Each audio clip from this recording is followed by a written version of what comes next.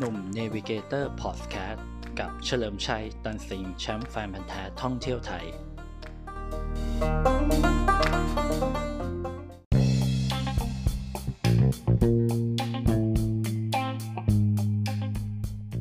สวัสดีครับหนุ่มเนวิเกเตอร์พอดแคสต์นะครับก็ก่อนอื่นขอขอบคุณสปอนเซอร์ใจดีเหมือนเดิมนะครับก็ไทยบัสฟู้ดทัวร์นะครับนั่งรถบัสชมเกาะรัตนโกสินทร์แล้วก็ชิมอาหารระดับมิชลินสตาร์นะครับกับไทยบัสฟู้ดทัวร์นะครับเซิร์ชคำนี้ที่ Google หรือ Facebook ได้เลยนะครับและอีกที่หนึ่งก็คือ Inspirit Holiday นะครับทัวร์ไทยทัวร์นอกจัดให้เต็มที่นะครับติดต่อได้เลยนะครับ Inspirit Holiday นะครับที่ Facebook หรือที่ Google Search รับรองว่าบริการทุกระดับประทับใจนะครับก็ช่วงนี้ก็ยังอยู่ในช่วงเดือนกุมภาพันธ์นะครับกุมภาพันธ์ก็เป็นเดือนที่จำนวนวันน้อยที่สุดนะครับแต่จริงๆมีวันที่แบบว่าคนไทยอินเยอะไม่น้อยนะ ส่วนใหญ่ก็จะเป็นวันวาเลนไทน์นะครับวันวาเลนไทน์นี่อินกันมากนะครับจำไม่ได้ครับวันมาครับบูชามีเมื่อไหร่แต่วันวาเลนไทน์14กุมภาพันธ์นึกได้อยู่เสมอนะครับแล้วก็ปีนี้ก็มีวันตรุษจีนด้วยนะแต่วันตรุษจีนเขาอาจจะโยกไปโยกมานะครับเป็นมกราบ้างอะไรเงี้ยหรือจริงๆมาครับบูชาบางทีก็โยกไปต้นมีนาคมเหมือนกันนะฮะตามปฏิทินของจันทรคตินะครับก็ตามดวงจันทร์นั่นแหละนะครับพอพูดถึงวาเลนไทน์ก็เลยนึกถึงเรื่องของดอกไม้ขึ้นมานะครับไม่ใช่ว่าจะไปซื้อดอกไม้อะไรที่ไหนนะครับเพียงแต่ว่ารู้สึกว่าช่วงนี้มีกระแสเรื่องของการเที่ยวสวนดอกไม้ฟาร์มดอกไม้เนี่ยเยอะมากนะครับก็คือเมื่อก่อนสัก5 ปีหรือ3 ปีที่แล้วเนี่ยจะไม่ค่อยมีนะครับแบบว่าเราไปเที่ยวสวนดอกไม้กันอะไรเงี้ยส่วนใหญ่เราจะไปเที่ยวดอกไม้ที่มันเกิดขึ้นตามธรรมชาติต้องแยกก่อนคืออย่างถ้าดังๆในประเทศเราแบบถ้านึกออกแบบทุ่งบัวตองดอยแม่อูคอนะครับอำเภอขุนยวมแม่ฮ่องสอนเงี้ยก็คือแบบจะฮอตฮิตติดลมบนเลยว่าแบบว่าเป็นการเที่ยวดอกไม้แรกๆของประเทศนะครับจริงๆมันมีเยอะนะครับเอาจริงๆมันมีเยอะมากแต่ว่าเอาที่แบบเรานึกออกแบบว่าเฮ้ยทุกปีเนี่ยมันต้องมีดอกเนี้ยบานอยู่ตรงเนี้ยส่วนใหญ่จะนึกถึงทุ่งดอกบัวตองดอยแม่อูคอนะครับที่แม่ฮ่องสอนที่บอกไปนะครับจริงๆจุดกำเนิดเขาก็มาจากมิชชันนารีนะครับมาเผยแพร่ศาสนานะครับก็คือศาสนาคริสต์นะครับพอเผยแพร่ศาสนาคริสต์เนี่ยเขาก็จะติดของเข้ามาไม่ว่าจะเป็นพวกยาพวกพืชนะครับพวกอาหารนะการชงกาแฟอะไรพวกนี้เขาจะติดมาด้วยนะครับคือจริงๆมันก็เป็นการเผยแผ่วัฒนธรรมทางตะวันตกของเขาแหละนะครับเขาก็เอาเนี่ยแหละเขาเรียกว่า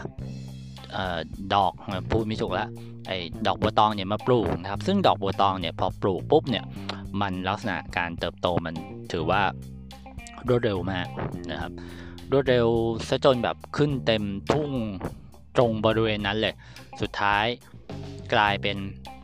ทุ่งดอกบัวตองดอยแม่อูคอเต็มดอยแม่อูคอเลยแล้วก็เป็นอะไรที่แบบสถานที่ท่องเที่ยวที่เราแบบว่าไปเที่ยวกันในทุกๆปีช่วงประมาณพฤศจิกายนนะครับจริงๆพีคสุดก็คือพฤศจิกายนแล้วต้นธันวานี่คือโรยแล้วคือพวกนี้เขาจะบานพร้อมๆกันบานพร้อมๆกันแล้วก็โรยพร้อมๆกันคนถามว่าเอ๊ะแล้วทำไมแบบไม่ให้มันบานทั้งปีอะไรเงี้ยคือจริงๆการจัดการหรือการท่องเที่ยวที่มันใหญ่ทั้งดอยขนาดนั้นมันก็ต้องใช้แรงคนแรงเงินที่เยอะเหมือนกันนะครับมันไม่ใช่ว่ามันจะทำได้นะครับเขาก็เลยเปิดเป็นเทศกาลขึ้นมาเทศกาลเนี่ยแหละทุ่งดอกบัวตองดอยแม่อูคอจังหวัดแม่ฮ่องสอนคนก็ขับกันไปเที่ยวกันก็แล้วแต่ว่าใครจะเคยไปครั้ง2 ครั้งคือหรือจะไปหลายครั้งหรือต้องไปทุกปีก็แล้วแต่นะครับแต่จริงๆถ้าสังเกตเวลาเราขับรถขึ้นเหนือเนี่ยไอ้ดอกบัวตองเนี่ย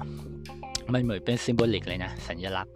บางที่ก็อยู่ริมทางแบบเป็นกระจุกเลยริมทางคือมันขึ้นง่ายมากขึ้นง่ายมากเพียงแต่ว่าตรงนั้นอาจจะโดดเด่นเพราะว่ามันเป็นดอยพอดีนะครับเป็นดอยที่แบบเป็นเคิร์ฟโค้งซ้ายโค้งขวาเนี่ยมันก็เลยดูสวยงามแล้วก็แบบว่าจัดเป็นที่ท่องเที่ยวได้มีสะพานมีอะไรให้เดินมีศาลาให้พักอย่างนั้นนะอันนี้คือลักษณะของต้นไม้ที่เกิดขึ้นเองตามธรรมชาติต้องพูดอย่างนี้เหมือนทุ่งดอกทานตะวันแถวลพบุรีสระบุรีที่แบบเด็กๆหรือแบบใครอยากไปเที่ยวสวนดอกไม้ใกล้ๆอย่างเงี้ยก็ต้องไปอย่างเงี้ยอย่างทุ่งดอกทานตะวันอะไรนะ CP RAM เหรอตรงปทุมธานีอะไรเงี้ยที่แบบอยู่หลังโรงงาน CP RAM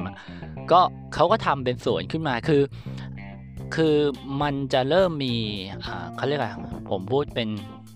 ผู้ประกอบการแล้วกันที่จะทำธุรกิจเกี่ยวกับการท่องเที่ยวด้วยการปลูกต้นไม้ให้คนมาดูนะครับจะเก็บเงินหรือไม่เก็บเงินก็อีกเรื่องหนึ่งนะครับอันนี้คือเป็นธุรกิจที่มันรู้สึกบูมมาในช่วง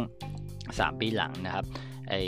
ดอกไม้ที่เกิดขึ้นตามธรรมชาติเนี่ยมันเหมือนว่ามันอาจจะรอไม่ได้มั้ง คือบางทีแบบโอ้จะได้ดูทุ่งดอกโบตองต้องรอแบบพฤศจิกาธันวาคมประมาณนี้หรือแม้แต่แบบทะเลบัวแดงนะทุ่งดอกบัวแดงที่อำเภอกุมภาวาปีนะครับอำเภอกุมภาวาปีจังหวัดอุดรธานีเงี้ยถือว่าเป็นทุ่งดอกบัวแดงที่ใหญ่ที่สุดในประเทศไทยนะครับคือจะบอกว่าที่นี่ก็สวยงามแต่ว่ามันก็ขึ้นตามฤดูกาลเหมือนกันก็คือช่วงประมาณสักพฤศจิกาถึงประมาณมกราเขาจะยาวหน่อยก็จะบานเต็มทุ่งก็วิธีการก็คือต้องนั่งเรือชาวบ้านไปนะครับแล้วก็นั่งกลับมานะครับเดี๋ยวผมมาเล่าให้ละเอียดให้ฟังแล้วกันว่าที่นั่นมันมีดียังไงแต่วันนี้เล่าคร่าวๆก่อนแล้วกันว่าเกี่ยวกับการเที่ยวทุ่งดอกไม้แล้วกันคืออย่างนี้ก็จะเป็นกรณีของมันบานเองตามธรรมชาติคือรอมันเองไม่ต้องไปปลูกอะไรมันนะครับแต่ปัจจุบันเนี่ยมันมีเรื่องของการเที่ยวสวนดอกไม้ถ้าผมจำไม่ผิดนะที่แบบปลุกกระแสแบบการเที่ยวฟาร์มดอกไม้ส่วนตัวหรือของผู้ประกอบการเองเนี่ยก็คือที่เชียงใหม่ I Love Flower Farm อันนี้จะเป็นที่แรกๆเลยที่แบบจัดขึ้นมาแล้วก็แบบว่าให้ดาราให้เซเลบให้คนรีวิวไปโฆษณาไป PR ให้นะครับถามว่าสวยไหมสวยครับคือเขาผมมองว่าเขาฉลาดที่จะรู้จักจับโปรดักต์ที่อยู่ในมือให้แปลเปลี่ยนเป็นเกี่ยวกับการท่องเที่ยวคือเขาไม่ได้ปลูกต้นไม้เพื่อการท่องเที่ยวต้องพูดอย่างนี้เขาปลูกต้นไม้เพื่อขายดอกไม้ปกติก็คือขายส่งปกติขายไปกรุงเทพขายไปอุดรขายไปเชียงรายภาคเหนือทุกอย่างคือเขาก็ทำธุรกิจปกติแต่เมื่อธุรกิจมันซบเซาคนก็อาจจะสนใจเรื่องของดอกไม้มากขึ้นเพราะจริงๆดอกไม้มันเป็นเรื่องของอะไรที่สิ้นเปลืองนะหมายถึงว่ามันไม่ใช่ปัจจัย4นะมันเกิดมาเพื่อให้เรารู้สึกอิ่มเอมทางใจรู้สึกสุขใจความสวยงามอะไรทำนองนั้นคือจะกินก็กินไม่ได้ตรงๆแต่เมื่อเราเห็นดอกไม้เราก็จะรู้สึกสดชื่นนะครับแต่ด้วยเศรษฐกิจที่มันแย่หรือแบบการค้าขายที่ไม่เหมือนเดิมเนี่ย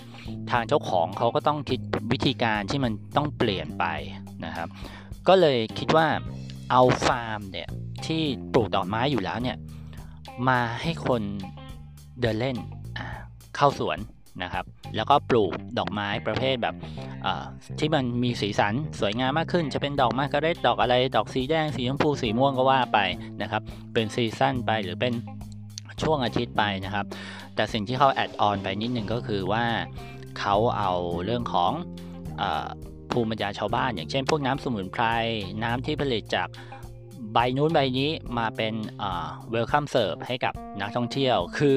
มีการเก็บค่าเข้านะครับมีการเก็บค่าเข้าก็ประมาณถ้าผมจะไม่ผิด70หรือ80 บาทนี่ก็จะได้เหมือนขนมต้ม 2-3 ชิ้นแล้วก็น้ำสมุนไพรซึ่งจริงๆราคามันไม่ถึงหรอกครับแต่ความรู้สึกเราเนี่ยเวลาเราได้ของมันเนี่ยเรารู้สึกว่าเราคุ้มค่าที่จะเข้าไปที่นั่นแล้วก็รู้สึกว่าได้ถ่ายรูปแล้วเขามีการจัดคิวมีการจองออนไลน์มีการใช้ Facebook ซึ่งถือว่ามันเป็นเรื่องของเขาเรียกว่าคนรุ่นใหม่ที่ทำต่อจากรุ่นพ่อรุ่นแม่นะแล้วพัฒนาให้โปรดักที่มีอยู่มี value มีคุณค่ามากขึ้นจริง ถ้าถามในแง่ของวิถีชุมชนเดิมๆหมายถึงคนแถวนั้นก็คืออยู่แถวแม่ริมนะครับเชียงใหม่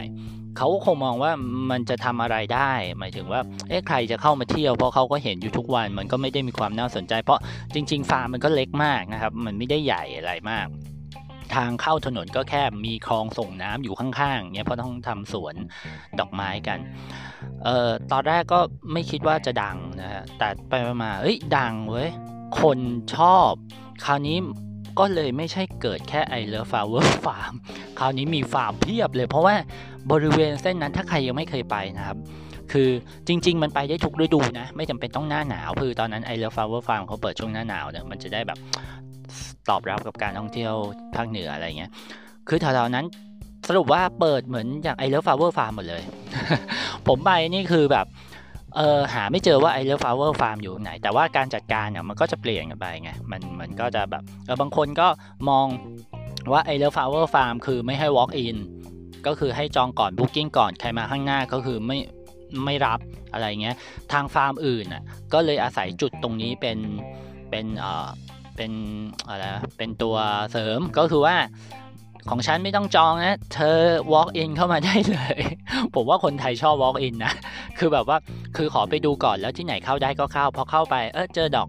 เจอต้นนี้ถูกใจต้นนั้นไม่ถูกใจอะไรเงี้ยก็สามารถเลือกได้ผมว่าคนไทยชอบแล้วจากการ walk in ก็เอาจุดนี้มาเป็นจุดแข็งของฟาร์มอื่นฟาร์มอื่นก็จะได้ลูกค้าที่ผิดหวังจาก I Love Flower Farm มาคราวนี้มันเยอะมากจนแบบรถมันติดเพราะว่าถนนมันเป็นซ้ายขวาเลนส่วนกันเล็กๆนิดเดียวเรียบคลองส่งน้ำอย่างที่บอกก็จะมีจุดจอดรถนะครับมีจุดจอดรถมีเก็บค่าจอดรถก็จริงๆก็ปกติครับผมว่าดีนะแบบมันจะได้เป็นระเบียบนิดนึงแล้วก็มีการใช้รถ3ล้อพ่วงแล้วมอไซค์พ่วงไม่ใช่3ล้อพ่วงมอไซค์พ่วงเนี่ยรับส่งคนละ20 บาทไปกับระหว่างฟาร์มจริงๆถามว่าตลอดการเดินเส้นถนนเล็กๆนั้นมันไกลไหมจริงๆก็ไม่ไกลหรอกครับเราน่าอยู่ร่วมโลนึงถ้าเดินเพลินๆก็ไม่ซีเรียสแต่บางทีเราก็ขี้เกียจนะ เดินเล่นในฟาร์มก็เหนื่อยแล้วอะไรเงี้ยก็เราก็มาใช้บริการรถเขาได้นะครับแต่ I Love Flower Farm ข้อดีคือเขาก็จัดที่จอดรถไว้ประมาณหนึ่งนะครับใครมาเที่ยวเขาก็จอดรถเขาได้เลยไม่ต้องเสียค่าใช้จ่ายแล้วก็สามารถเข้าฟาร์มเขาได้เลยก็จะอยู่ยาวยังไงก็แล้วแต่นะครับคือแล้วเขาก็ยังไงมีช่างถ่ายรูปให้ด้วยใครไม่มีแบบช่างถ่ายรูปหรือใครอยากได้รูปสวยๆอย่างในเพจของเขาเนี่ยเขาก็มีช่างประจำให้ด้วยมุมอะไรแบบนั้นคือมันก็เลยเลนส์กันได้แล้วก็ถ่ายได้สวยอย่างที่คิดคือมันมีการเขาเรียกว่าrenovate ทางด้านการท่องเที่ยวฟาร์มผมขอพูดงี้ renovate แล้วกันนะคือทั้งระบบตั้งแต่แบบการคิดจากเอาดอกไม้มาให้คนเที่ยวชมแล้วก็รวมไปถึงการมีอาหารมีเครื่องดื่มที่เกี่ยวกับสมุนไพรแล้วก็ถ่ายรูปด้วยเพราะจริงๆเดี๋ยวนี้ใครๆก็อยากไปถ่ายรูปคือจริงๆเขาไปถ่ายรูปกันแหละแล้วก็อัพลงโซเชียลอะไรเงี้ยก็ซัพพอร์ตเรื่องช่างภาพตรงนี้ด้วยจะได้ภาพสวยๆเพราะบางคนก็ติดหัวบางทีถ่ายภาพมาเราแบบถ่ายสวยนะแต่พอไปที่จริงๆเฮ้ยที่มันแค่นี้เหรอคือจริงๆมันเป็นมุมกล้อง จริงมุมกล้องนี่หลอกได้เยอะมากนะเยอะจริงๆบางทีไปเราอาจจะเห็นภาพสวยมากแต่ความคาดหวังเวลาไปถึงจริงๆมันก็อาจจะอีกแบบนึงอันนี้ก็ต้องเตรียมใจไว้บ้างนะครับเวลาไปเที่ยวสวนดอกไม้เนี่ยก็ต้องเผื่อไว้นิดนึงแต่ว่าถามว่ามันสวยไหมก็สวยก็แล้วแต่ว่าใครชอบดอกอะไรนะอันนี้ก็แค่เล่าให้ฟังว่าการเที่ยวสวนดอกไม้หรือเที่ยวดอกไม้เนี่ยเดี๋ยวนี้มันพัฒนาเป็นเรื่องของเอกชนหรือผู้ประกอบการเข้ามาแบบปลูกเองแล้วมันไม่รอธรรมชาติเพราะบางทีรอธรรมชาติมันนานมันกว่าจะได้กว่าจะเห็นนะครับอย่างหน้าฝนที่จะถึงเนี่ยมันก็จะมีดอกกระเจียวที่ชัยภูมิใช่ไหม